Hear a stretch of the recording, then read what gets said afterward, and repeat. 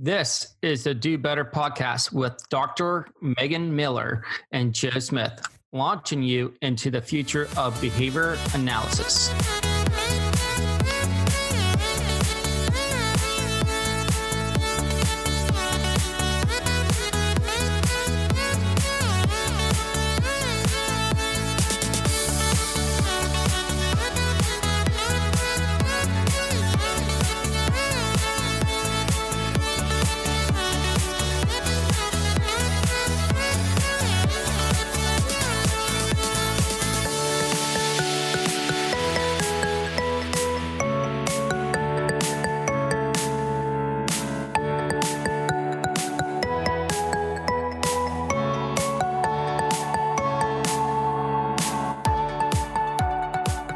Welcome to the Do Better podcast. In today's episode, we are discussing sleep.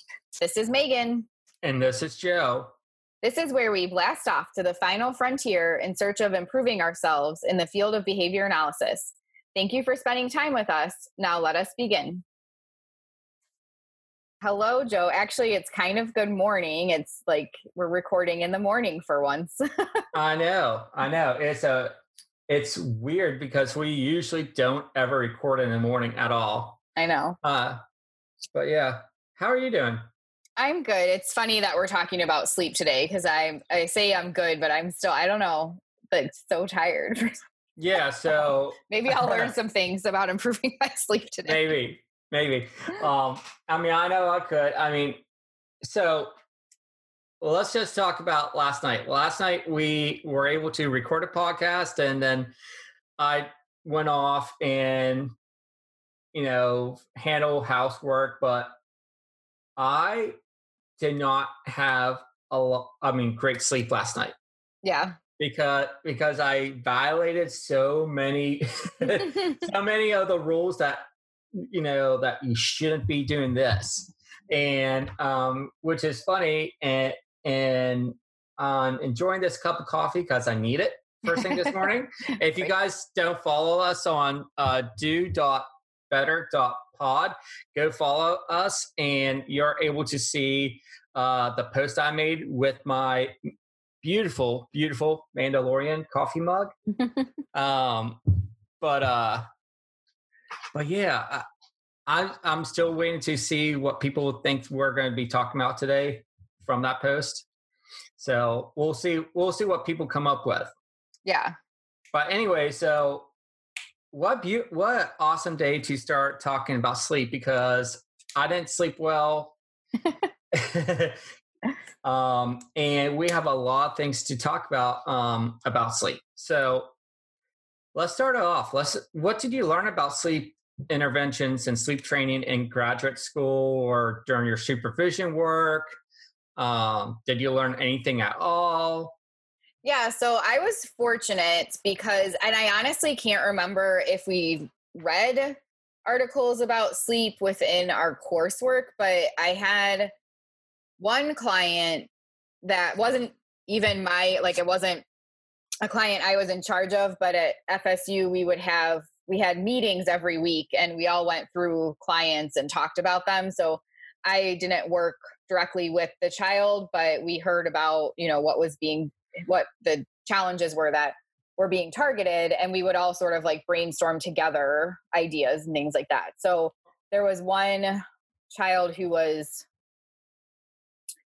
3 or 4, and he hadn't ever slept without his mom. So the graduate student that was working on his case did a lot of research to figure out what the best procedures would be. And then she did a presentation for us on it. So that was really helpful. And within that, we learned about the bedtime pass. A lot of the things that she summarized were relating to Pat Fryman's research and presentations on sleep. So some of the stuff seems kind of counterintuitive, but basically one of the things that we did, that she came up with, that we did for this learner, and Pat Fryman talks about this, is if they put him down for bed and he wasn't falling asleep within a few minutes, they would bring him out of his bedroom and have him sit on the couch and be awake for a little bit and then go back in the bedroom. Why do you have an idea of why that would be important to do?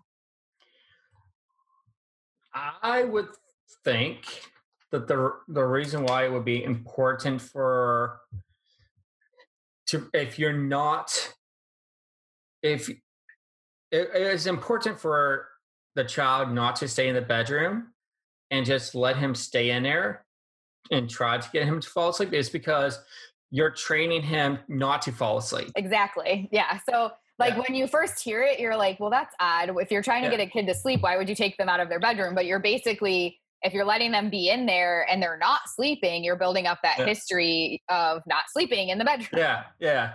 Um, so that was, really cool to learn about and watch. And of course, like it was really exciting as a graduate student. I was a second year and she was a first year.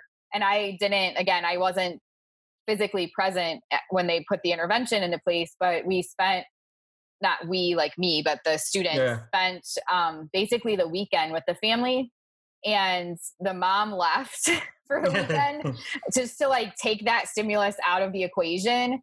But before they did that, the graduate student had such a great idea. One of the things that they would do when he was falling asleep is mom would give him butterfly kisses with her eyelashes on his cheek. Yeah. So they didn't want him to not have that like soothing experience for falling asleep. So they took Elmo, which is a doll that he loves, and they sewed fake eyelashes onto Elmo. And for like a few weeks leading up to knowing that the intervention was going to go into place, mom paired, like, instead of her doing the butterfly kisses, she gave him Elmo and like helped him learn how to have Elmo give him butterfly kisses. So he had something to like soothe and like fall asleep with. So that was pretty cool. That's awesome. And but what was really interesting, like we were all prepared for like, oh, how are we going to help support the family? And like, if he doesn't fall asleep and whatnot, and like troubleshooting and brainstorming like ideas for like what to do. And everyone was prepared to be up like all night. And that's part of the reason that mom was sent away too, is just to like not further exhaust her if it was like, and dad stayed at the house or whatever. So, and it like, he came out like, actually came out of his room like a couple times, and then I think he like came to the door frame a couple times, but then after that first night, like he just fell asleep fine. Like there was no challenging behavior. It was like there was nothing, and we don't know obviously because we weren't doing a research study or anything. Had mom been there, would it have been harder because that stimulus would have been present that he was used to? But then mom came back from the weekend and he did fine. He just fell asleep. And it was like the first time mom had gotten like actual sleep in like years. So that was a really cool thing to see as a graduate student too, just, how powerful our science can be. But it was also done really well in a way that was supportive of the family's needs and what they were wanting. And that wasn't, aversive or difficult for the child, because we'll talk about this in some of the other questions, but I've definitely heard of situations or seen it recommended in like Facebook groups and stuff, where people don't seem to mind putting kids through some terrorizing things at bedtime. So, and that's not necessarily behavior analytic in nature, like just some of the recommendations parents make to each other about like sleep and stuff. It's like, what? Yeah. They might not have the best experiences and like the things that they read. They might have gone on Facebook and just learned from other people that don't have the best advice. Right. Me too. Yeah. And we'll definitely talk about that in a bit. I think that's one of the questions that we have. So yeah. What did you learn in graduate school or supervision? Unfortunately, I just how our classes were set up, I didn't have any opportunities to learn about sleep during supervision. All my supervision was done while I was in the classroom, so we didn't talk about any like life skills, or we didn't talk about anything that I could be dealing with inside the home. Um, Also, like during school, like when I was in graduate school, um, my coursework for my master's, of course, we never talked about sleep training. And then even in school for my ABA coursework, we focused on the task list and we didn't talk about sleep training. Yeah. But I already had maybe, I had one client who definitely had some issues with sleep at first. It went away on its own, but that I was ready to start Dr. Greg Hanley's sleep assessment with that family. Yeah. And gearing up to learn more about the sleep studies that were out there that was done, what the research has showed about sleep, and what's the best what's the best interventions to put in place. Yeah. So that's my experience. And we'll talk more about bedtime pass. Actually, let's talk about that now. So what do you know about the bedtime pass? You have probably a lot more background. For me, I just know that they are passes that you give to your child as they go to bed, and the pass is only good for one time every night. Yeah. And they're used for a purpose: a drink of water or a hug in their bed. And then if they try to come back out of bed, the parents will guide them back to the bedroom without any additional attention or giving into any other demands the child has.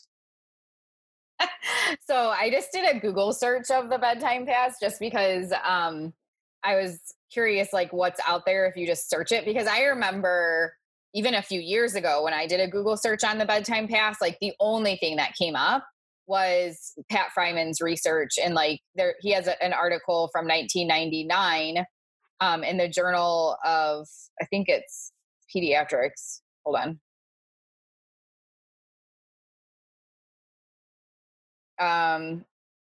Pediatric adolescent medicine. So it's, a single subject design study that was published in 1999. And so for me, that's like the history of like, it's hard to like credit people with things, but whenever I think bedtime pass, I think Dr. Fryman.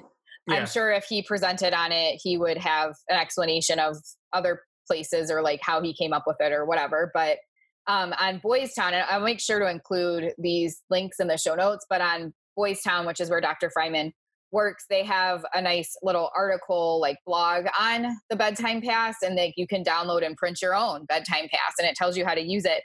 But the thing I'm laughing about is there's this website of this other person, and their name is Dr. Green. I'm trying to see who. Dr. Alan Green is a practicing physician, author, national and international TEDx speaker, and global health advocate. And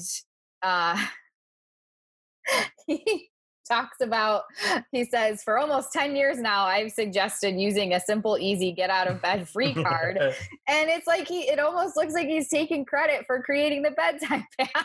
So I'm just laughing about it because it's like, like in the grand scheme of things, I guess it doesn't entirely matter, but he does, but he, it's just funny because then it goes on to say, in the April 2007 Journal of Pediatric Psychology, the author of the original study on the techniques and colleagues report a randomized control trial. Why not cite them? Like, what are you doing? Why did you not cite Dr. Fryman? So anyway, totally aside, but there are a few resources to, if you do a Google search on it, which is nice because like I said, back in the day, you could search for bedtime pass and come up with nothing.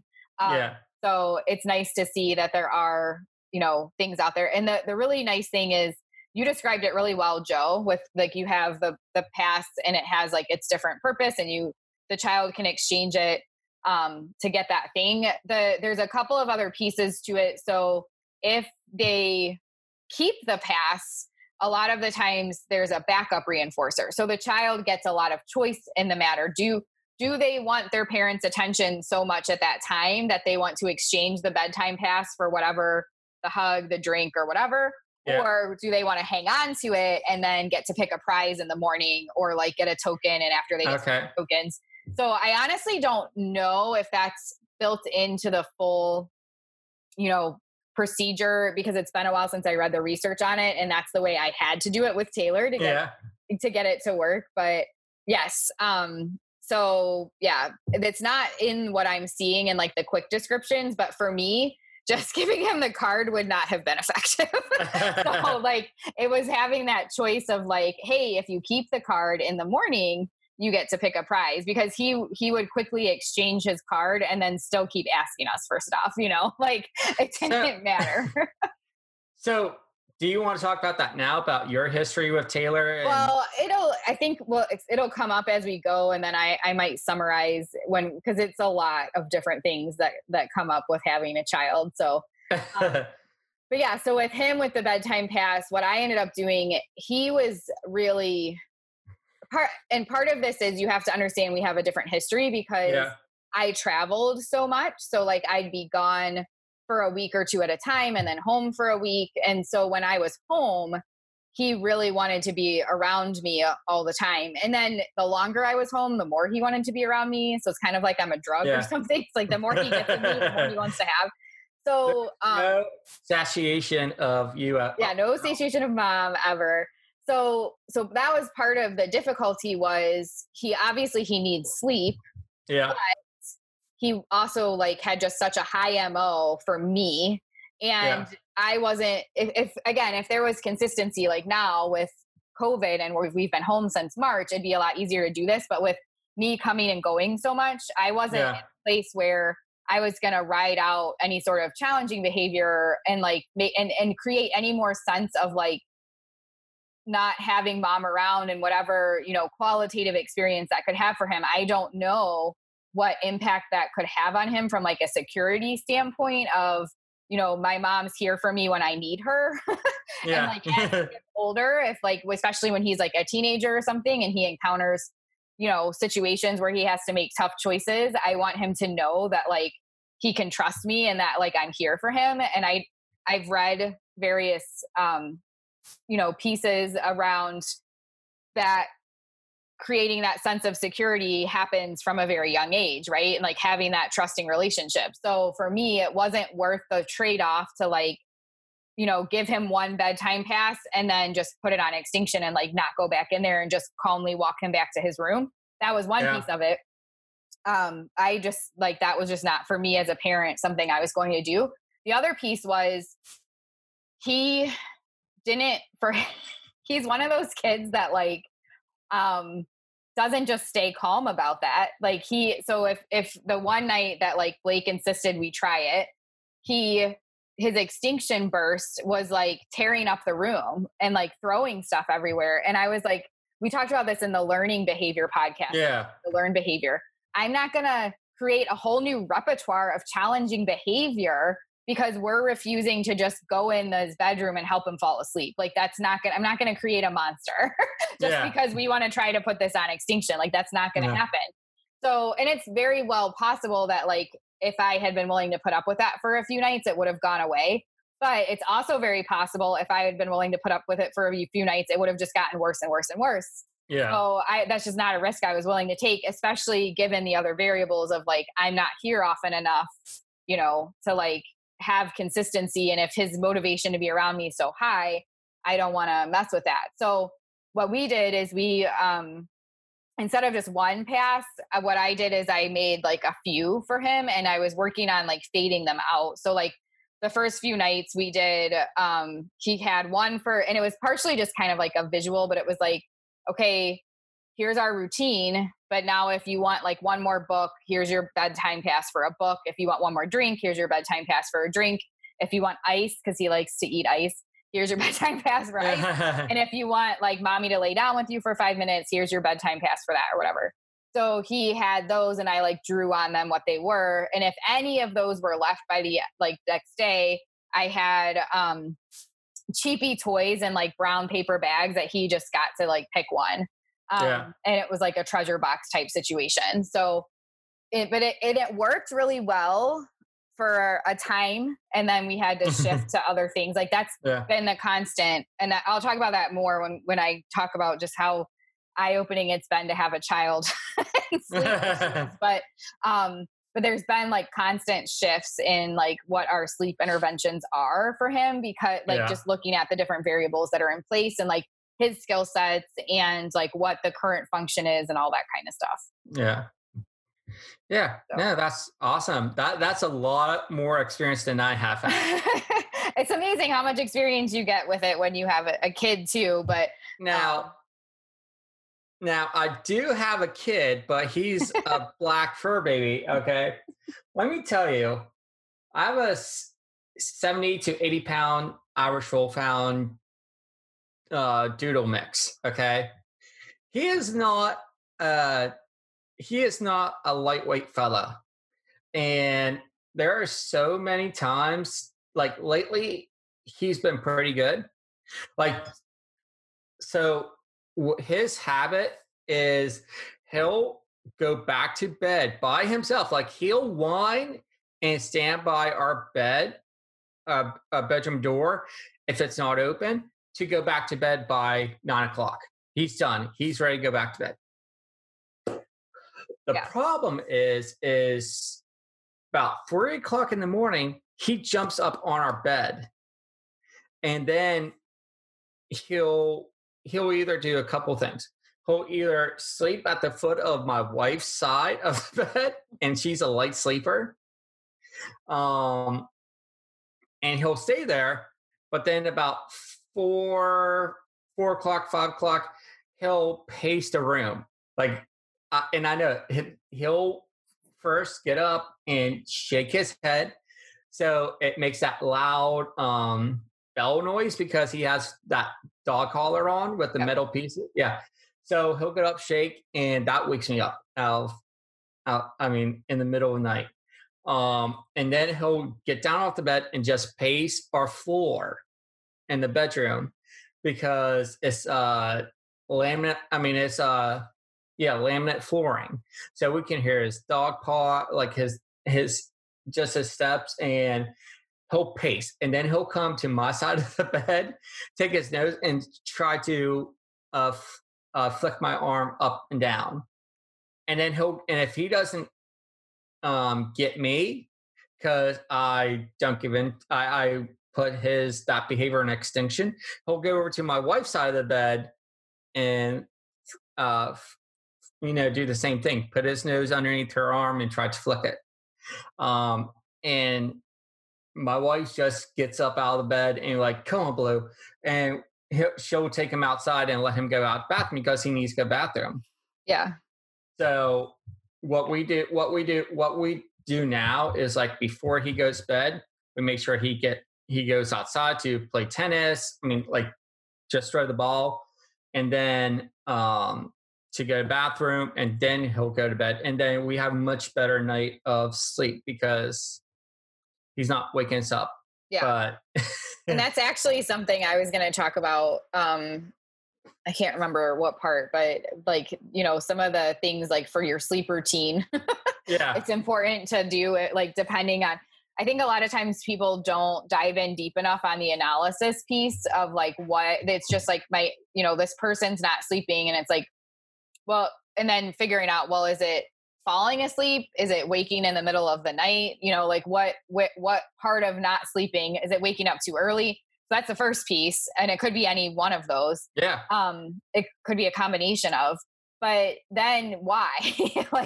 So like for some kids, or adults, it is like similar to what you just described about like getting enough exercise and basically like wearing yourself out enough to be ready to go to sleep. For some, you have the opposite problem where like I've had some families where we'd recommended, like, we'll try to do some like heavy lifting and exercise before bed to see, if that helps like tire them out a bit. And what that did was just ramp their kid up. Uh-huh. So if they have like skill deficits around bringing themselves back down once they're excited, then that could have the opposite effects of what you're looking for. It doesn't ever wear them out. It just gets them going. And Taylor, we haven't done anything on purpose, but when he's overtired, he gets so much energy. And I'm like, give me that. Like, why is it that I want to fall on the floor and pass out? And you, when you get tired, are like bouncing off the walls. I don't understand. So that's what happened to me at the beginning of COVID is in March. I would have like, I would be out of school. I still had to get up and do stuff, but I could sleep in till about 9-10 o'clock and be fine. And then wake up and, check in on my students and check in on my Seesaw classroom. But I would go out and lift at 11 o'clock at night, blast my heavy metal music, and just do a full exercise routine, and then I wasn't able to fall asleep till about 3 o'clock. So exercise for me just ramps. And then you have to be up at what, like 6? No, this is during COVID, so I could sleep in. I could sleep until like 9, 10 o'clock and still get my 7 hours of sleep. And it was just a cycle. Now I'm much better off that I'm able to, go to bed about 11 o'clock. Some nights it's more difficult for me just because either I drink too much caffeine too late in the day, and then when I finally get home, I pick up some energy because I'm moving around, I'm cooking, I'm cleaning, and then I'm like, oh, I want to sit down and watch a movie, so I'll watch a movie, and of course, all those that I still need to look at the research. I really want to see the data on this, but I know that light does play a part in keeping us awake. Yeah. And it's all that extra light. And then, of course, I'm on my phone and still on my laptop doing work, and it just keeps me up at night. Yeah. Yeah. So, but I like how you were saying, like, about earlier, how about Taylor having difficulty sleep, and it could be like a skill deficit. And that's something that Hanley talked about in his presentation he had. But before I go into what I know about Hanley's sleep resources, what do you know? So it will probably say similar things, so I won't say too much since I have so many other things that I'll talk a lot on. But I did his sleep workshop at APBA a few years ago.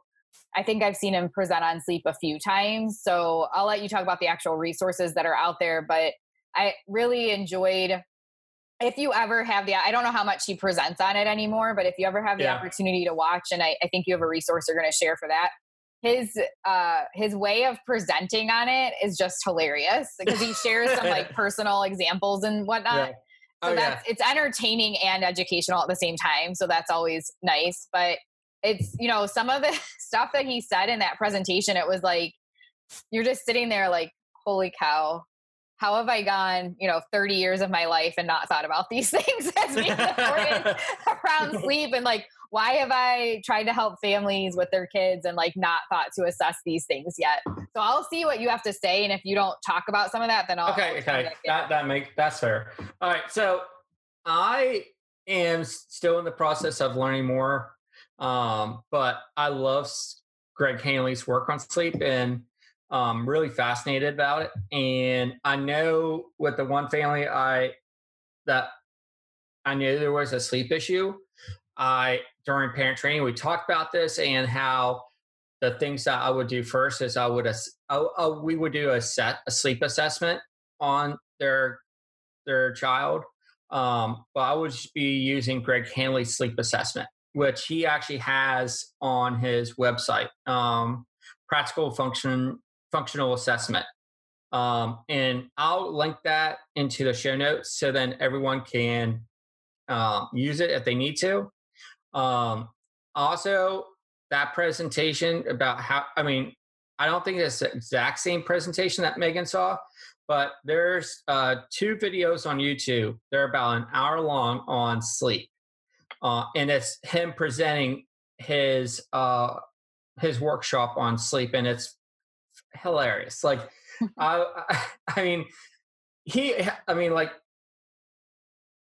how he presents is just so much fun and engaging.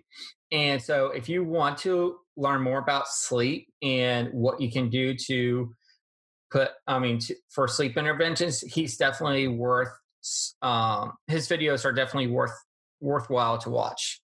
But that's all the resources I have. Do you have anything more, Megan?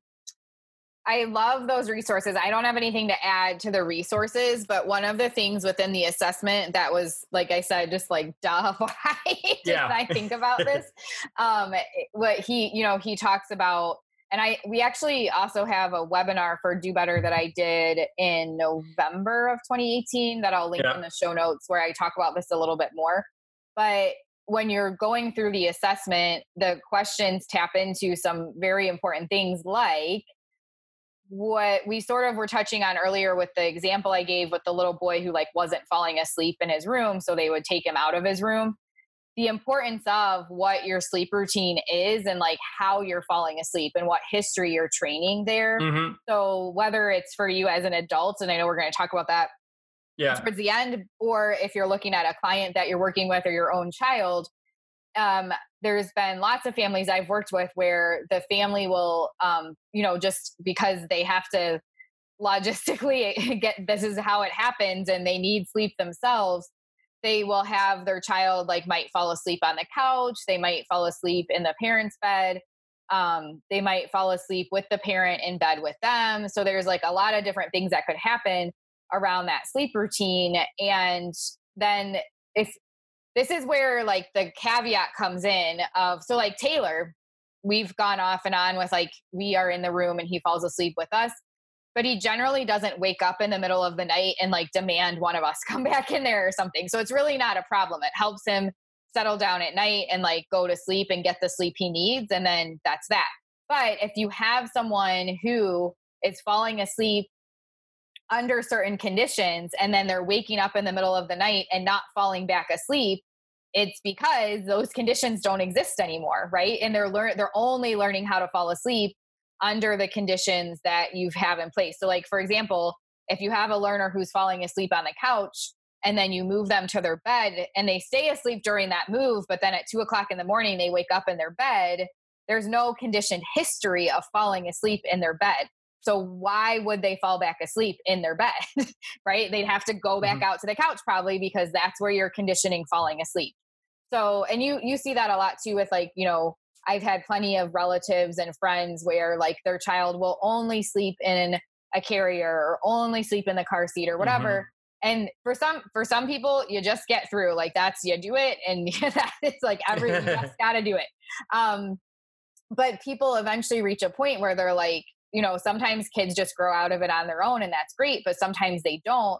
And then as a parent, you reach a point where you're okay, well, we've got to shift this, but they still keep that initial falling asleep the same and try to shift in the middle of the night. And it's that's not going to be beneficial for anybody, because when you wake up at 2 a.m., that's not when you're going to want to try to ride out.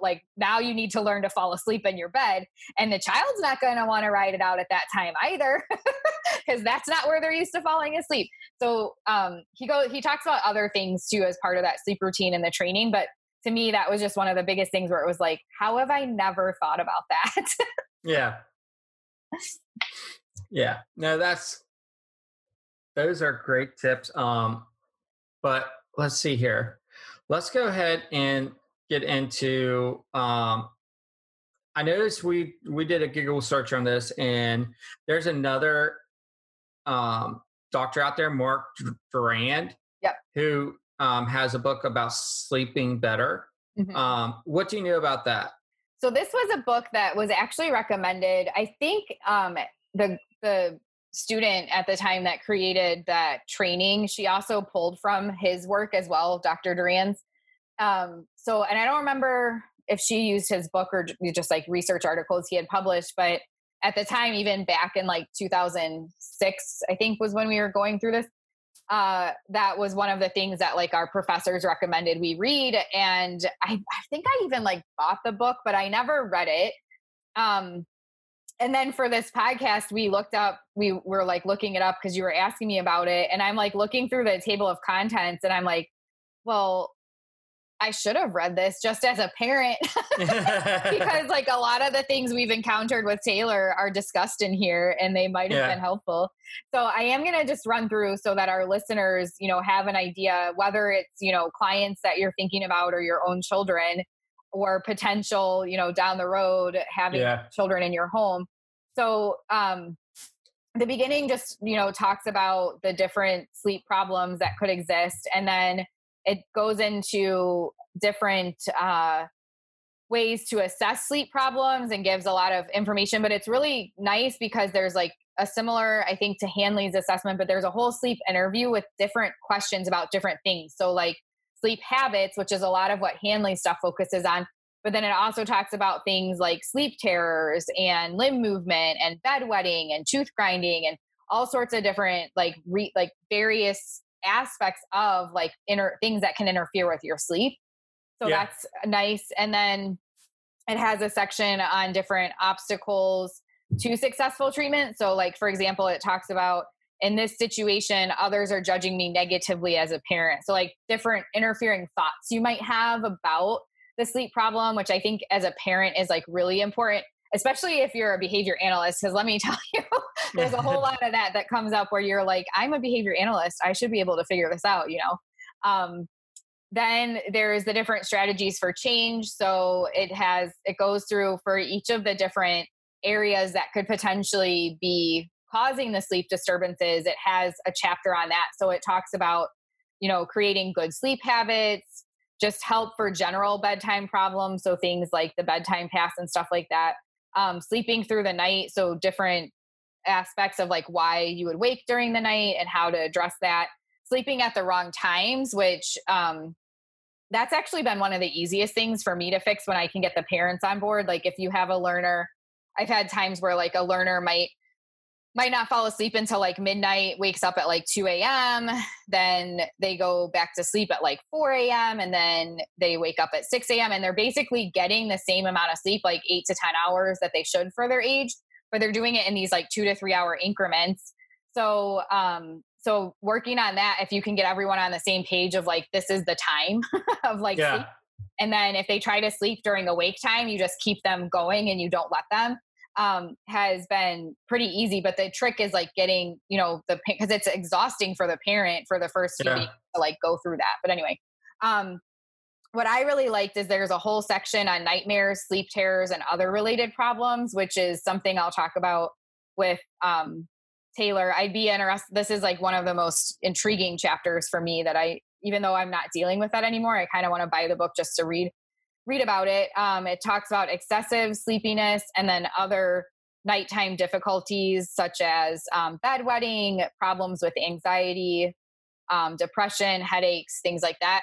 And then it even goes into daytime behavior problems. So even though the book's about sleep, I guess he has a bunch of different resources and other like parenting books. So I guess he decided to throw that in there too. At the end, it has a few more chapters. One of them is on sleep and medication. So I think as a behavior analyst, even if you're not dealing with sleep right now, a lot of the times you'll encounter clients where the parents might tell you they're on like different medicines relating to sleep, or maybe even you yourself need different medicines for sleep. So it runs the gamut. It has barbiturates, benzos, antihistamines, other sleep-inducing meds like Ambien, Lunesta, melatonin, antidepressants, so promoting wakefulness. So like all of the things are discussed. Yeah. I think that would be a really interesting chapter too. And then it talks, oh, go ahead. No, I was just going to say that would be really interesting to see. I know Hanley, like when he does his sleep assessment, then his interventions, he talks about, one of the first things he'll do is like try to get rid of like any sleep meds. Yep. But I would also recommend, like, you know, if you have trouble sleeping yourself, I would always recommend seeking out additional help with a medical professional just to rule out any underlying causes. Yeah. It's like sometimes people have what's the breathing thing? Why can't I think of it? So this is me. Okay. So when I was heavier at like 280 pounds, I noticed that I was really tired throughout the whole day, like the whole day. My sleep suffered. I was always tired first thing in the morning. My throat was dry and sore. I knew that I felt like I had a headache. So I went to my doctor and I did a sleep study, and it found out that I have sleep apnea. Now, depending on who you talk to, some people will believe that sleep apnea is just a made up thing. Some people, there's some people believe it's an actual diagnosis that's important to to have a handle on. I always resort to working with your doctor to decide on the best course of treatment because they're the professionals. But if it's just a skill deficit, then research is different strategies that you can implement with sleep. Yeah. Yep. And I think like that it's helpful to understand, like, I don't know that much about sleep apnea myself. And Mhm. I have, that's been brought up a few times with like different clients I've worked with and whatnot. So not just knowing like if that's something that your learner, but how it affects you, like what you were Yeah. saying, like you were so tired and whatnot, like if your client's not getting enough sleep for that reason or any other reason, you're going to need to account for that in your intervention each day. Like Yeah. make sure you're adjusting your expectations accordingly, because you're going to have a lot more challenges you face if you're trying to push someone through something that doesn't have enough sleep happening for them. Yeah. Especially sleep apnea, just because like even to get used to the mask, like, and this is the thing I struggle with, was like the mask was so it didn't allow me to be very, I wasn't comfortable. It was hard for me to keep the mask on all night, and I would wake up in the middle of the night and only have like 2 hours or 3 hours of sleep, and then I would just rip it off and like, I'm done with this, Yeah. and toss it off. Now the best thing that I did for myself is I lost weight because there was so much weight in my neck because my neck is so big. Yeah. So that worked for me, but Yep. That's always, yeah, it always resort to a medical professional. Yes, For that. definitely. So, you can read up on these things and like learn about, but this is definitely an area like if it's something simple, like I was talking about, the two examples I gave were like the one kid, like the mom was just letting him sleep whenever. Yeah. So like we just, put down some expectations, like this is sleep time and this is wake time. Yeah. And in like 2 days, everything was fixed. Or the kid that would only fall asleep and stay asleep with mom in the room, like those types of things, pretty clear, what's happening. But if there's, like various medical things that are happening, or there's a lot going on with the sleep, or there's not like obvious explanations, definitely working with a doctor and figuring out what the various medical pieces of it could be is really important. The last part of this book, and then we'll move on to the next thing, that the last chapter is preventing sleep problems. And I think this is, again, one where I'm like, dang, I should have read this because it talks about, and I'm going to talk about this with Taylor too at the end, but developmental changes in sleep. So it talks about infant personality in sleep, and then prevention strategies. So like establishing good sleep habits from birth, and then looking at fading nighttime feedings. But that's a whole area that's kind of, I think, controversial because it talks about it 3 months, which I'd have to read it, but if they're really working on fading nighttime feedings at 3 months, I wouldn't be comfortable with that. But that's a whole separate topic. Yeah.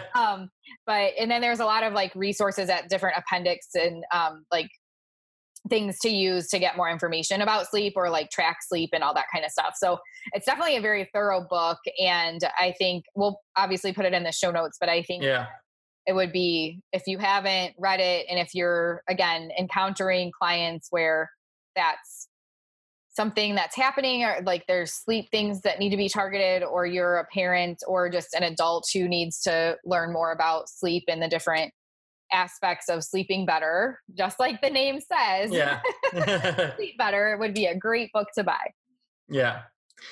And then I haven't read this book, but I know people have had great reviews on this book.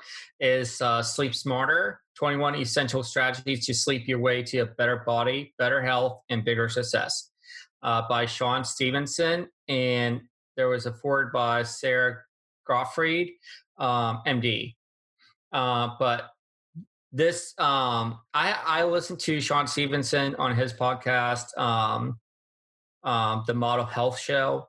This is the one podcast that I absolutely love listening to just for enjoyment, and I get a lot of value out of it because he talks about um, different health strategies that you can implement. And I just love his energy during his podcast too.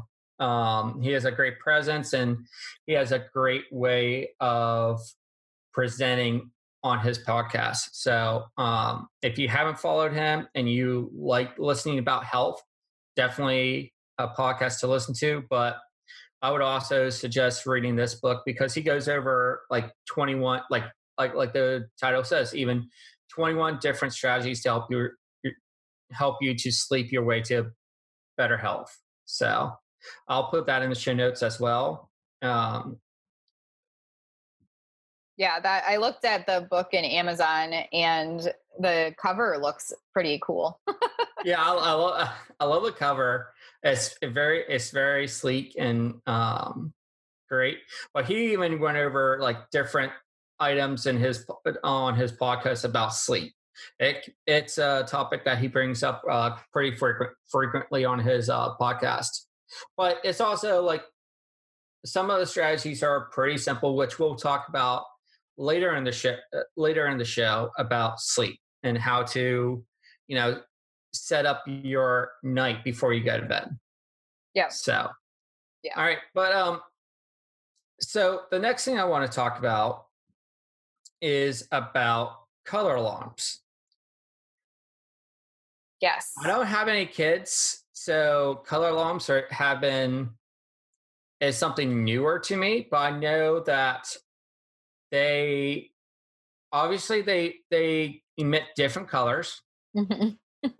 But can you tell me more about what a color alarm does and, you know, why it would be a good idea to use it or not use it? Yeah. So there's tons of different options. And I just did another search from like the last time that I looked, and I'm finding new ones that didn't exist. But this was another thing that we had to use with Taylor, and we've had to shift it a few times. But same as some of the other stuff, like, and if we just had the lights in place, it wouldn't necessarily be effective. I had to tie reinforcers to this, but the idea is there's a different options, but there's different colored lights. So like when the light is red, that means it's time to be in bed. So you're just developing stimulus control in an easier way for like a little one who doesn't know how to tell time yet.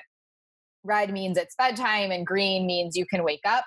But there's also, and that's what we have right now. I'm going to put it in the show notes. It's like a dog, and there's a lot of different options with it, but it only is red or green. So sometimes Taylor will wake up, like our ideal would be that he gets up at 7, but he'll wake up at 6, and it's becoming more and more consistent that he wakes up between like 6 and 6:30. But it's not, for me, it's not worth having a fight at that time over like, no, you have to stay in bed. Like, and then I have to get up, and like he's crying, and it's like close enough to 7, but it's not like he was waking up sometimes at like 3 or 4 in the morning and like didn't understand it was not time to get up yet. Obviously at that time, I want to be able to point to the red and be like, no, it's not time to get up yet, you know? Or the bigger issue was he wouldn't fall asleep at night. Yeah.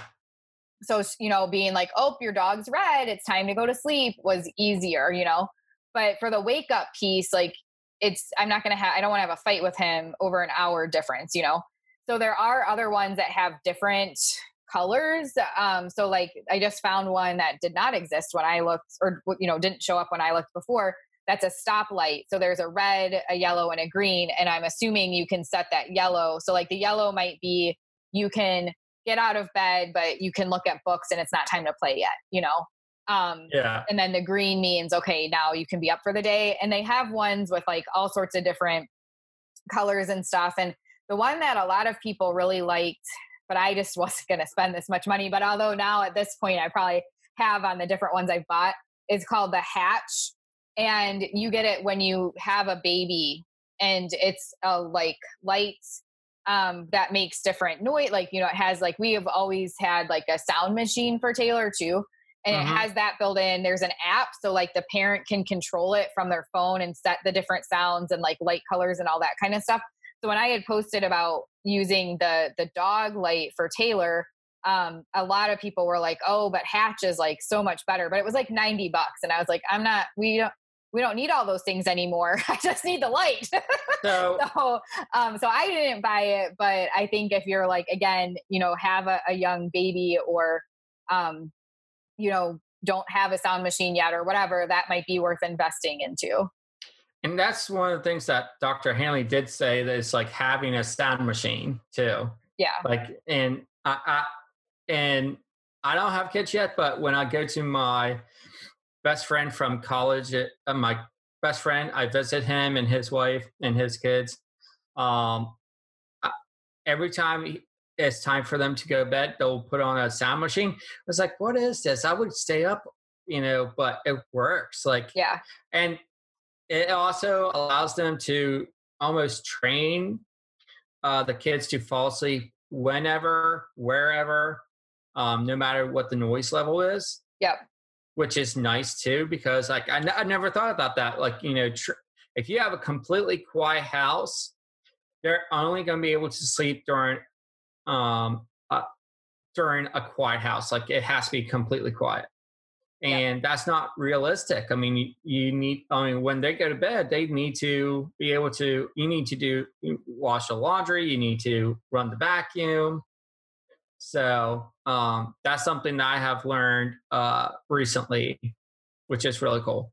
And actually, Megan, I just looked, that hatch is now $60. There's two different ones. Oh, okay. Yeah. So it looks like, I haven't looked at it in enough detail, but there's one that's $60 that says it has a nightlight and time to rise and a sound machine. And then this $90 one has the sound machine, the nightlight, the time to rise, the white noise soother, the toddler sleep trainer, the kids alarm clock, and it's a nightlight. So it has like a lot of other things involved in it. But I'll put both in the show notes in case people are interested. This is one I would definitely love to hear more about if people have used them. But I think like this one is, for me as a behavior analyst, like I love that this exists, because I definitely had clients in the past where that is like just a critical, not critical, it's like a rite of passage. Like they're at some point in a child's life, they will wait. Well, I shouldn't say every child, but almost every child will be waking up too early in the morning, whether they're 2 years old, 3 years old, 6 years old, whatever it is.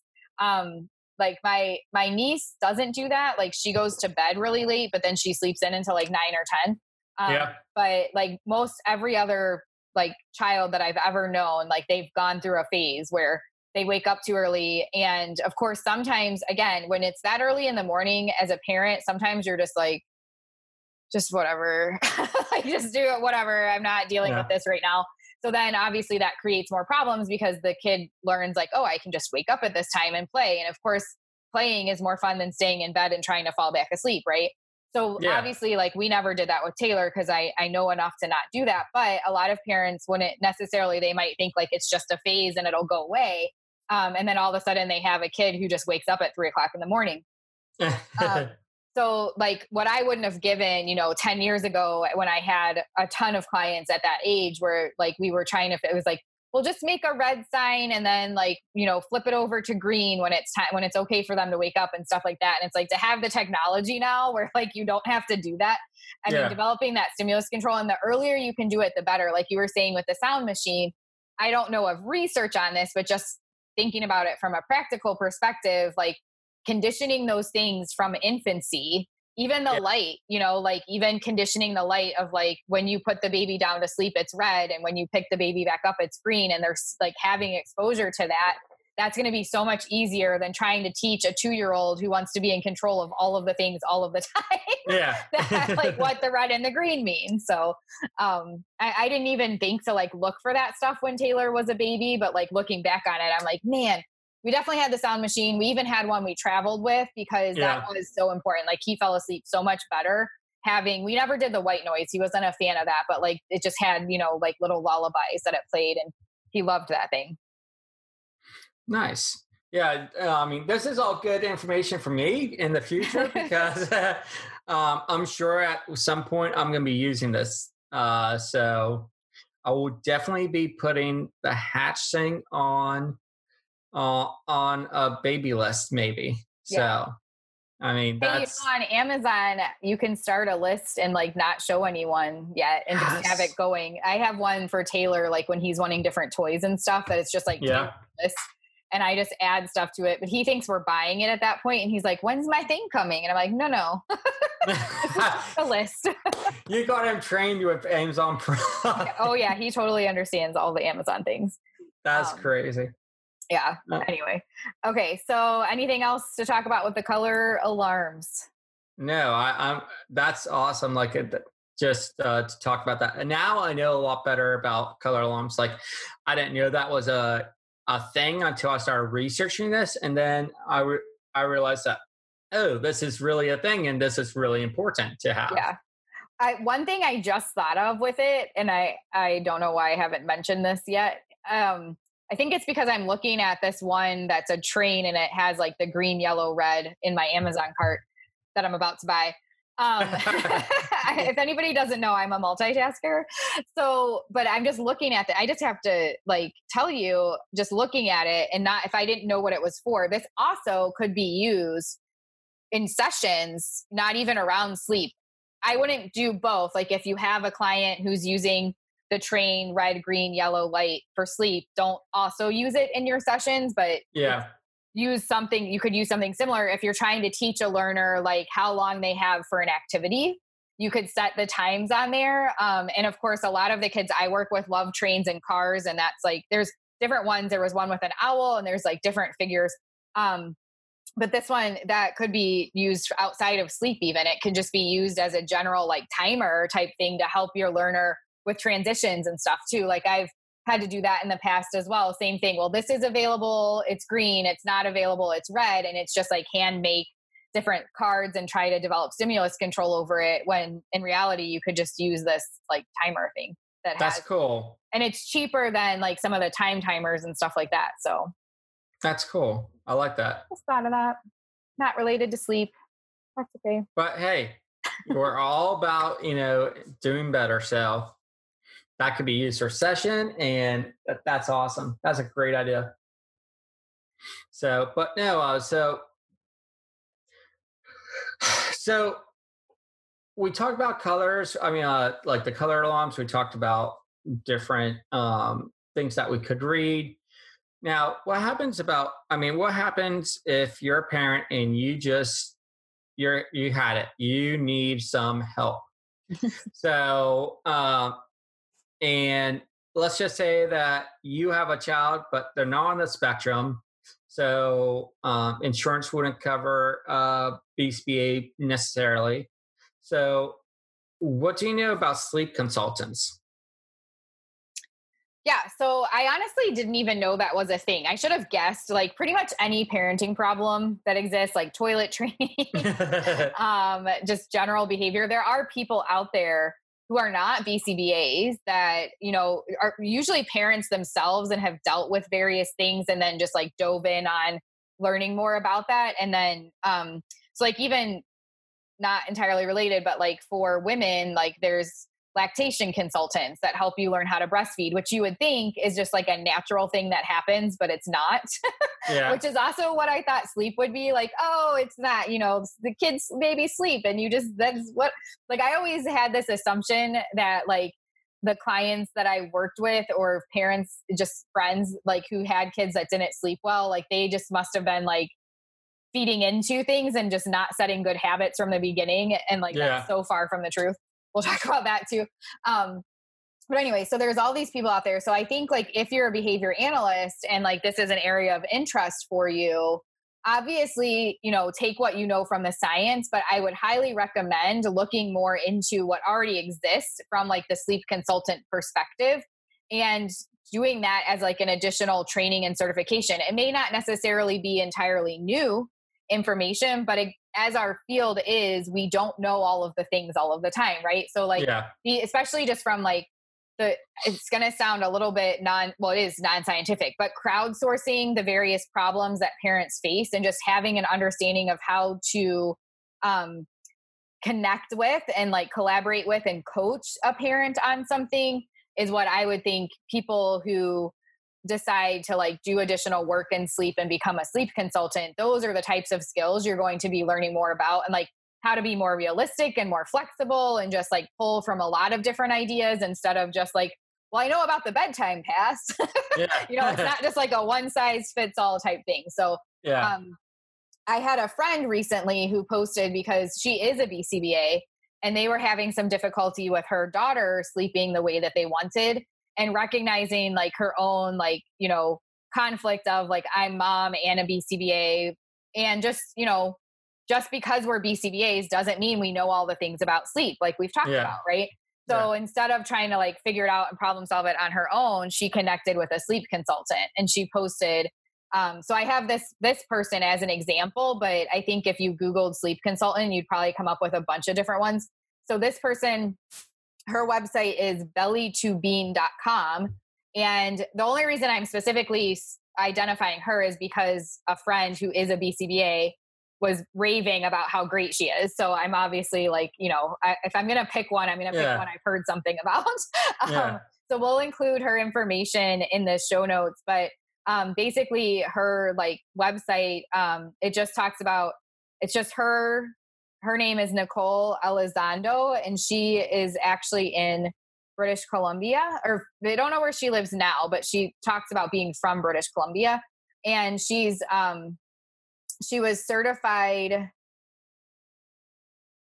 in 2012 by the International Maternity Institute. So I think in that book that we were talking about earlier, Sleep Better, they talk about different sleep, accrediting companies or whatever. So I don't know much about the International Maternity Institute, but there are different entities, and she has like listed under her title that she is a certified sleep consultant. So that is, something you could actually get certified in. And I read one of her blogs that my friend had posted, and it's all really helpful information and very holistic, and really taking into account like the whole family and the child and things like that. So, I'm not going to talk about like a beyond this, but I just wanted to point out that like, again, this is an area where I think sometimes as behavior analysts, we look at trying to know all of the things just as a behavior analyst and try to like, hey world, why don't you see us? We're here and we can help you with sleep too. As opposed to recognizing like, hey, stuff already exists. There are already certified sleep consultants out there, or there are already doulas out there. There are already lactation consultants out there. In addition to my BCBA, I am going to go step into that field and get certified in that thing. And then I can disseminate the science and also be part of this entity that already exists. I think we're going to see more success there than trying to like recreate the wheel and all of these things and just like be upset that people don't know that our science exists. Yeah. Now that's a great point too. It's like, we're a BCBA, but we don't know everything in detail. And there are people that know specific things that we should be looking to them for knowledge and to learn more from them. So yeah. So I just wanted to make sure people knew that was a thing. Now that doesn't mean like don't read the books and resources that we recommended and develop your skill set in this area, but I think it's helpful to also see that there are people out there. And especially too, like you might run into a situation like Joe was talking about where maybe somebody's insurance doesn't cover this, or like even maybe you tried to put in your insurance treatment plan something about sleep and for some reason it got denied. So for whatever reason, your hands are tied and you can't help a family, or you don't have the expertise. There are resources that you could potentially connect them with that would help them too. So. Yeah. Now that's not to say like this specific person doesn't necessarily say that she works with like autism or anything. So that's something to take into account as well. Some people, the broad interventions that exist for sleep and like typical parenting may not always apply perfectly with some of the challenges that parents might face otherwise that are receiving services for autism or a different developmental disability.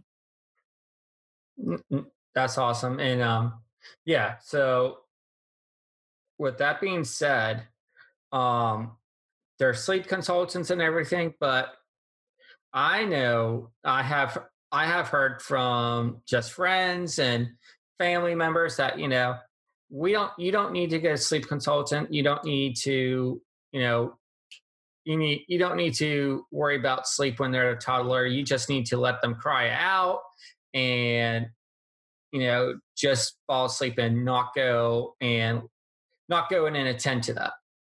What's your thoughts on crying it out? Yeah. I feel like we talked about this on another podcast too. It might have been the learned behavior one, but Yeah. that's one that where it really starts to come in. There's so many misconceptions, I think, and like this is like a whole separate podcast episode we could do that I don't even know if I've told you about, but a lot of what I've seen with Cry It Out has been written by men. I'm just going to say that. And I'm not trying to be like sexist or something, but there is a different experience as a woman who had a child inside of them. And even maybe like, even I would guess like from like adopting a child, or even if it's not your child, like there's just sometimes differences in how I think for whatever reason, I would see something than how like my husband would see something, whether we adopted or like, biologically had Taylor.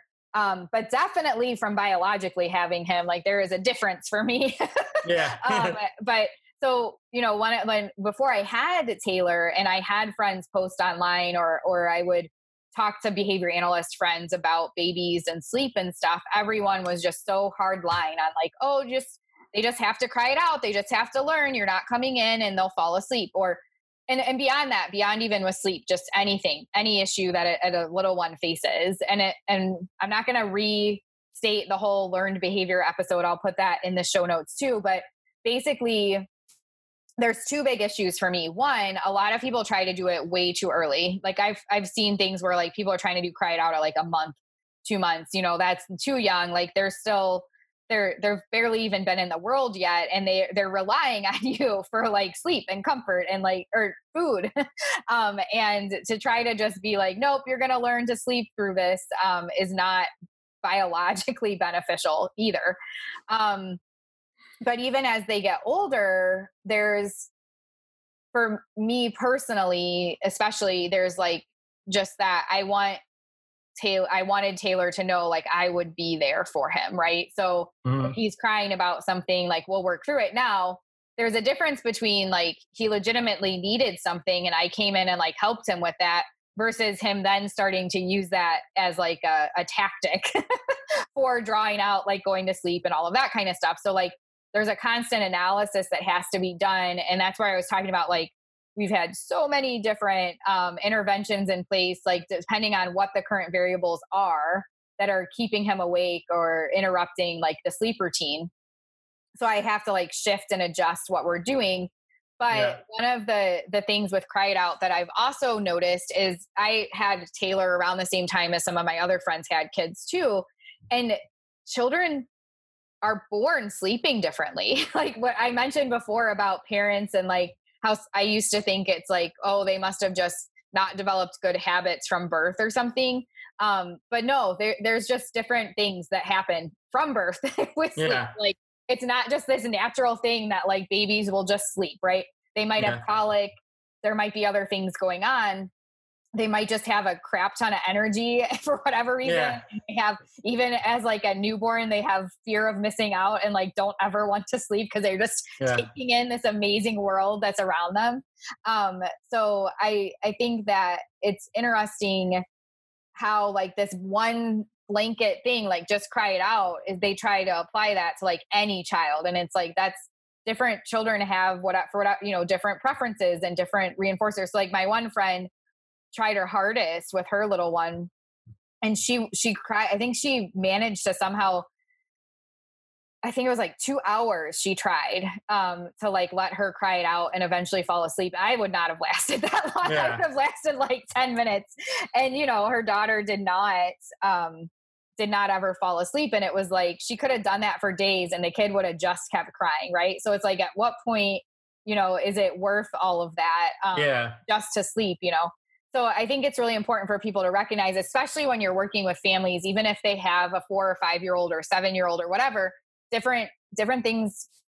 If a family says something to you like, oh, well, they still sleep in my bed or I sleep in their bed or whatever, and they don't express that as like, and this has to change right now, like as like a major goal that they want Yeah. to work on, just leave it be. Because it can be like when you're coming in as an outsider and you're working with a family and they mention something like that, especially if you don't have kids, people's ears will perk up and be like, oh, that's got to change, right? Like that's not okay. A 7-year-old cannot be sleeping in their parents' bed. But people often do what they can to get by and like, whatever works best for them sleep wise. So if the family isn't expressing that as like an issue, don't try to tackle it because it's not going to be successful. If they're not ready to address it anyway. But if it's working for them, it's working for them. And a lot of this stuff, like Joe, if you dive in on like reading different people's, from various backgrounds and like different parenting style type blogs and stuff like that, like a lot of the sleep that we try to enforce for little ones, especially from like birth to 5, other cultures don't do those things. It's a very like Western and especially like American way of like a lot of cultures, like families are sleeping together in one big bed for a long time, right? Like they don't have, sometimes they don't have the luxury of having multiple bedrooms, but a lot of the times it's like, that's just a thing that hasn't shifted. And when you think all the way back to like, prehistoric times, like that would have made sense. You want everyone in one space because if a lion's coming to attack, you want to get up and go quickly or whatever, So, so there is like an evolutionary benefit as well, but a lot of the things that like have come to be over time in our culture aren't necessarily, when you look at it from like a biological and physiological standpoint, what's most beneficial for the baby. It's what the adults have maybe decided they want for their life. No judgment, right? Like if a family is doing, cry it out and that's working for them, I'm not going to judge them for that. But like same goes, like if I'm not going to do cry it out or I'm not going to use extinction during sleep interventions, don't judge me either. Like if I'm letting my kids sleep in my bed with me and they're 5, don't judge, right? Like each family has to kind of work out their own solutions around it. And then when they say, okay, this is a problem, I don't want this to happen anymore, all of the resources we've talked about so far, those are the types of things that could be applied to help them. Yeah. Good. So we went over a lot of how you can assess a learner with sleep issues, what different interventions are out there. What about adults? What can we do to sleep better?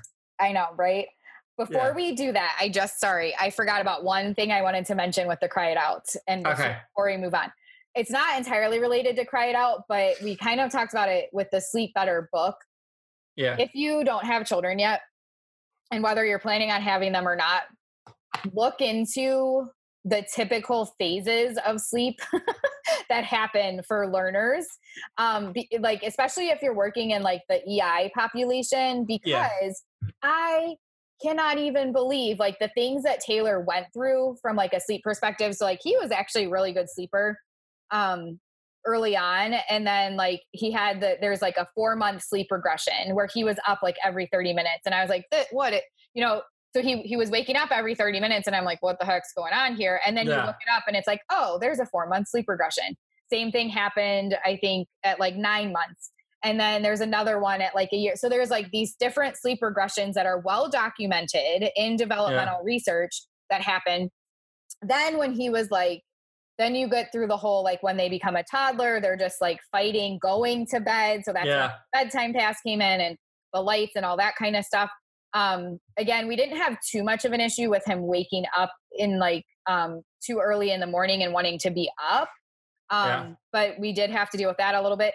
But the middle of the night waking killed me. Like I was fine with the like sleep regressions because I could just plop him next to me and put a bottle in his mouth and like that's how we managed for a bit. But his middle of the night waking was a whole separate thing where it was like he would wake up and I don't know if it was night terrors or what, but he was screaming bloody murder, inconsolable, like horrific. And that happened around like the age of 2.5 or 3. And it lasted for weeks. And it did not matter what I did. And that was the most frustrating thing. Because usually what would happen for me and like addressing his sleep interventions was something would happen one night. I would like fumble through and like just get us back to sleep, reinforce the crap out of it.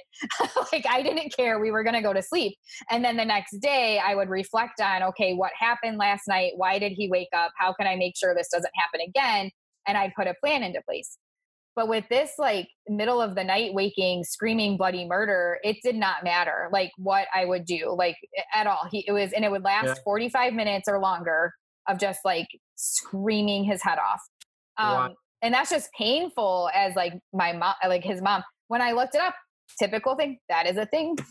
Wow. That happens. Like not to every child, but it is a phase that like kids go through, and they don't entirely know why. It's possible like that's when like dreams start being like more of a thing. So maybe like recognizing like if there was like a nightmare or something, but it just like, but he didn't seem awake. Like, cause like I could like clap loudly in his face. Cause I would try to like clap to like see if that would break him out of it. I even tried, and I hate to admit this, but I even tried screaming, not at him, but just like very loud, like, what? Like, what is happening? You know? And like, it did not matter what we did or said. Like he just screamed for like 45 minutes. Thankfully it went away on its own, but I think like that's also the phase where like some learners may end up having like ongoing night terror issues and things like that. And that's where I was saying in the Sleep Better book, I need to get that just to read what Dr. Duran has to say about like limb movement and like night terrors and all that kind of stuff. Cause I did read stuff online at the time and like found what I could. And all of it really just said like, you just kind of have to ride it out. Like, this is just a thing. But if you don't know that those are that like learners go through, and especially if you're working with like the birth to 3 population, you could be trying to like develop interventions for these things when in reality it'd be more comforting to tell the parents like, hey, this sucks. I know, like, but it'll go away. And that was essentially what happened for me. I posted about it on a few behavior analysts like Facebook groups, like, has anyone else had a kid that's like 3 and does this?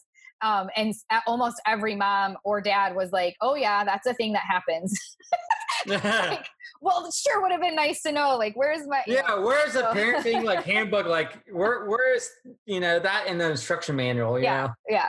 So I did want to touch on that, just relating to the Cry It Out, like make sure whether you're having a kid or helping people that have young ones, that you're like really learning about like the typical like phases of like sleep stuff that just happens too. Yeah. I had a spell of like sleep paralysis too for a while, and that was not fun. No, that does not sound fun. No, that's when you start fall. I don't know like the exact definition, but here's my experience is like start falling asleep, and then you get in this light sleep where you feel you know that you're like asleep, but you feel like you're awake. And then you hear a noise and you think that's something. Like for me, like I felt like something's in my house. Yeah. And someone's in my house. And I tried to wake up and get out of bed, but I can't. And I just lay there hearing this noise and I can't get up. Like I can't move any bit of my body or anything. It's scary. And you know what's funny is like I thought I was awake because I thought I could see, but all it is like me having a vivid image of my bedroom and knowing what it's looking like. And then when I finally do open my eyes, I'm like, oh, I was just in this state. It's so weird and it's so creepy sometimes. Wow. So I mean, I know there's people that can talk about it a lot better than I can. I think actually there was an episode on why we do what we do on sleep paralysis too. Yeah. Or sleep issues. But if you want to check that out, go ahead over to their podcast and check that episode out. It's just I mean, for me, it was awful. It was it was so wild. Yeah. But that's also like, can you think about like if a learner, whether they're like an adult like you, or if that happened is like a younger child who doesn't yet have communication and like that's happening to yeah. you and you can't tell anyone about it? Oh my God, I would be like so like I basically I can imagine them like not wanting to sleep. Yeah. Like they would be so afraid of going to sleep.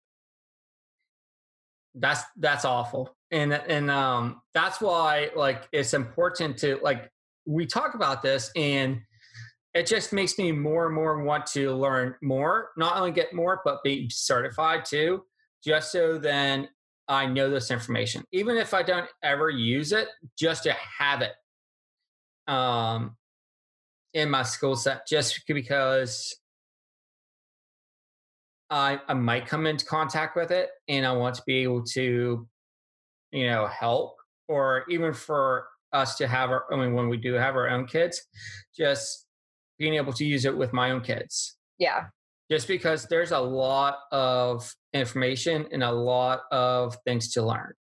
So much. But what's interesting to me is like how much there is to learn. But a lot of the times we come out of grad school like, I know all the things. I know all the things. I passed the task list, and then and Megan, whenever the BACB would submit the results a month after completing the assessment, and you feel like you're walking in that, and like I felt like I was walking down that big hallway in Star Wars, and like in that movie of Star Wars where Luke Skywalker and his friends would go down the hallway and receive their medals. I felt like that, and you would hear the music in the background. I felt like that, but in reality, there's so much more that you need to be a BCBA and make a huge difference in this field. Yeah. So. All right, back to the adult sleep. Yeah, back to those. No, that's good. That's a good topic to talk about because, like with that I would totally freak out. I would not know what to do. Yeah. So, but yeah. I think you have more to say about this. My quick thing is, I honestly don't usually have problems sleeping. I might like when I had Taylor, that's just, being a parent's like a whole separate issue around like, especially like if I would like wake up to feed him and then like trying to fall back asleep is like really hard for me, but I've grown that repertoire and it's really funny. I used to joke because like, during the week I would get up with Taylor and then on the weekends that was like my break because I wouldn't fall asleep when I was getting up with him. So Blake would have to get up with him so that I could get at least a little additional sleep on the weekends. But over time, I've definitely learned how to fall back asleep because it's just like critical skill to develop.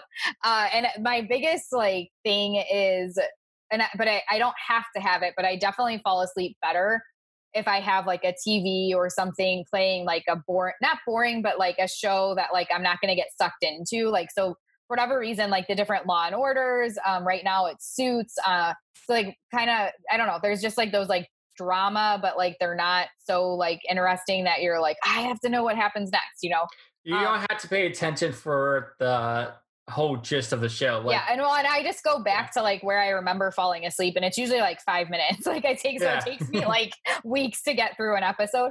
But that like is my thing. But if I'm somewhere where I can't do that for some reason, I still usually fall asleep fine without it. And it doesn't like if I wake up in the middle of the night and like need to fall back asleep, I don't rely on it. So I think that's an important piece. Like when we're talking about looking at Hanley's assessment and stuff like that, like some of the things that could come up as issues, you have to really make sure they're issues, right? So like for me, if someone were to do a sleep assessment on me, like, well, I fall asleep with the TV on, technically that's a violation. But it's my sound machine, like for me, that's my sound machine. It's not keeping me awake. Like I'm not so drawn into the episode that it keeps me awake. And if I wake up in the middle of the night, I fall back asleep without it. So like, it's not just about identifying like things that could potentially be interfering, but making sure that they actually are interfering. Because I would be really mad at someone if they said, oh, your phone has to go. You can't have that show on, and like that disrupts my sleep because like I was doing fine. Well, here's my thing though. It's like everyone talks about blue light and a hat in like at least an hour before bed. Get rid of as much blue light or ambient light as you can to help you fall asleep better, deeper. How do you feel like even with the TV? Like, I don't know. I would love to just even do this with myself. Like, it wouldn't be super scientific, but just myself, like for a week or 2 weeks, keep a sleep journal and do different phases. Like one test condition I would do is like just fall asleep with the TV on. And how does my quality of sleep, how does that affect my quality of sleep? And then another week or two, read before bed, fall asleep without any TV, any electronics, and see how my quality of sleep is like with that. Because that's something that they talk about is, yeah, you can fall asleep with TV on, but how well is the quality of sleep?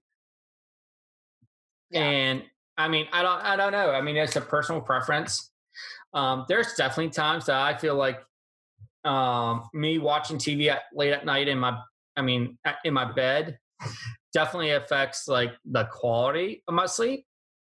And there's times that I wake up earlier and it just affects my sleep cycle. And then there's times that, if I don't have the TV on, I know there's times that I definitely feel like so much more rested. I mean, I feel like I slept so much better, Yeah. but I don't know. I mean, I think that's where like those apps and stuff come in, right? That like measure your sleep quality. I don't know enough about which ones are good and what to use or whatever, but I think you'd have to have something like that to like get that data to really see the difference. It's not just about how you felt you slept. Cause like when you had sleep apnea, you woke up exhausted, but you didn't necessarily know like what it was that was causing that exhaustion. Yeah, but I also had symptoms that I could tell. Like I could tell that I had a dry throat. And that's not. And when you fall asleep, you're not supposed to wake up with a sore throat or dry mouth. Typically, you should wake up and that shouldn't be an issue unless there's something else like humidity or something else going on. But and that's where that alarmed me was like, oh, maybe I should look into this. I am like 280 pounds. I mean, I'm not healthy. So, but yeah, so back on the topic of sleep, I have an app on my phone called Sleepwatch, and I use it in conjunction with my Apple Watch. I know when I had a Fitbit, the Fitbits are great for tracking your sleep, and I love the Fitbit platform. I just want the reason why I went to Apple Watch is because I wanted to get a watch that's more functional. And then Apple just released in their last conference that they're coming out within the new iOS actual sleep tracking app that's already built into the ecosystem with Apple. Yeah, so I'm super excited about that. I know there is a fitness tracker called Whoop, WHOOP, that has a bunch of it analyzes like it analyzes a lot of data, more than my Apple Watch and more than a Fitbit does. Yeah. And it's I think it's it's affordable. And if you're really into data and wanting to know about your physical fitness and your sleep, it's worthwhile to look into. But I do track my sleep just because I want to hit at least 7 hours, if not 8 hours of sleep. Because overall, you're going to lose more weight by having a good sleeping pattern too. it does affect your overall health and how your body responds to trying to lose weight, trying to how your body responds to recovering from workouts. So it's really important to know not only how you feel, but also how much you slept or your your different stages of sleep. Yeah. So Yeah. That's really cool. And I know, like we mentioned before, that Dr. Hanley's assessment has a lot of good tips for adults as well. And I think I would imagine reading Dr. Duran's book, you would find similar information too. So um, I think one of the things that I remember from Hanley's training, there was discussion around, you kind of already mentioned it, but just making sure to have like your set routine each night is just as important for a child as it is for you as an adult. yeah, If you have like a general time where you go to bed and wake up, and like general things you do during that like hour or so before bed, that can yeah. help with higher quality sleep as well. Um, but And he does say avoid completing school or work tasks, watching television, using your laptop or other electronics, and engaging in phone conversations in bed during the day. yes, and we touched on that Yeah. earlier too. I think that's great to bring that up again. So we talked about the little boy where it was like he Yeah. got out of bed because we didn't want to condition things with the bed that weren't related to sleep. Just Yeah. as important if you're an adult. And yeah, and that's what even Sean Stevenson said too, like in his podcast. And he said that's in his book too. But he says like for him and his wife, um, when he goes to bed, it's for bed. Yeah. He does not allow any electronics in bed. His wife and him, they do not have a TV in the bedroom. Their bedroom is for sleep. Yeah. Nothing else. So that's something to think about too.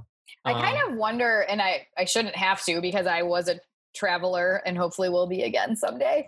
Yeah. What that means for people that, there's people who travel more than I do that are in different beds almost every night. You know what I mean? So like in terms of conditioning sleep or like, like learning how to sleep on a plane, I'll tell you what, I used to always have like work to bring with me on the plane because it was like, well, going to be here for 8 hours and I don't have anything else to do. But like it took maybe like 3 or 4 trips for me to learn. Traveling with Ryan definitely helped because he can sleep anywhere. But like, so he would be sleeping and I'd be like, well, I don't have anyone to talk to and I don't like you're sleeping. So I guess I'll sleep too. So I learned pretty quickly how to fall asleep on a plane as well. So, where people can condition themselves to fall asleep, especially like given different environments that you have to be in and whatnot. Obviously people like in the military or, especially right now with COVID, like doctors and stuff that have to be in different environments that they have to get sleep, right? So like how, when you have to sleep in different environments, do you condition that as well, right? Yeah. You're also at a certain point, you're depriving yourself of sleep. So sleeping should be a lot easier too. It should be. It should be. But for Taylor, at least, that was, oh my gosh, I was like, second to the night terrors was the like crap we dealt with in like November and December because we were traveling too much and his sleep got off. And it was like the less sleep he got, the more he didn't want to sleep. And it was just this horrible cycle of like his behavior was getting out of control. It was harder to get him to go to sleep because he was so sleep deprived and he was just like wired. Yeah. So that's an interesting topic. I would love to see if there's any research or if anyone actually dives into that at all, because that would be a huge issue if you're a traveler, but how good of quality of sleep are you getting, or how does that affect your sleep traveling? Yeah. So, because there are people that probably that travel internationally and are in different time zones all the time. Yeah. I'll tell you what, for me, when I was traveling in like 2018 and 2019 and part of 2017, it was amazing because I was getting better sleep regardless because I didn't have like a newborn. Well, I never traveled when Taylor was a newborn, but I didn't have an infant or a toddler, either sucking out all of my energy during the day, or at night, like waking up multiple times in the middle of the night, I could just sleep uninterrupted. I don't understand how parents don't travel like, to get away from that and like get like I have friends who, you know, they have like 3 or 4 children and they had them all like kind of back to back. So they haven't gotten like an uninterrupted night of sleep in like a decade or something. I was like, how are you function? I don't understand. But one last thing I wanted to mention, it's not about adult sleep, but it just didn't really fit into the other questions that we had. I do talk about this in a little bit more detail in the sleep webinar that I mentioned earlier. But one of the things around assessing sleep, and I think this does come in technically for adults and children, is like the deficits around like being able to like relax yourself. So I think like that's a part that comes in a lot of times for adults. It's more like the ruminating thoughts, you know, that people might have that like keep them awake. For learners, I've had cases where, you know, a child's like 9 or 10 and the parents like, they don't hardly ever sleep. And I'm watching the kid like buzz around the room and I'm there for like 2 hours and the child never stops moving. And it's like, well, if all day long he's never sitting and like relaxing, how would you expect all of a sudden that's just going to shut off because it's 7 o'clock and you want him to go to bed? Yeah. Right? So like, I think that's an important thing that people miss out on. You know, what skills are required for relaxing your body, closing your eyes and going to sleep. And how do you train those and practice those? So I do talk about that in that webinar. I won't go into a whole lot of detail on here because we've already been talking for almost 2 hours again. But that is something I think is important to think about for yourself as an adult. If you're always on the go and you never slow yourself down, but also for your learners, is that a skill they have? And if not, making sure you're targeting that throughout the day. Yeah, that's when I was working 2 jobs, that was me. I was always on the go and there was never time for me to rest. And if there was a time for me to rest, it was during professional development or a team meeting after school at that 2 o'clock time period. Yeah, let me tell you, I was ready to go to bed during those meetings all the time because I was finally like able to sit and relax. And I'm like, oh, I'm tired. So. All right. Well, I think we talked about all the things. I guess that was my closing thought. Do you have any other closing thoughts? For me, I just think that sleep is a really important topic to learn more about. Even if you're not BCBA, if you're a parent and you're listening to our podcast, I think it's worthwhile to talk about this with your BCBA, or if you don't have a BCBA, to go ahead and do some research yourself or seek out guidance from a sleep consultant on the topic. And especially if you have a child who has sleep issues, or if yourself, you're having issues with falling asleep or staying asleep or waking up on time, that would be something to look into. But I think the biggest take-home point is that sleep is important, and no matter who we are, we could always do a little bit better with sleeping. Awesome. All right. Well, everyone, go forth on your quest to do better. Bye. Bye.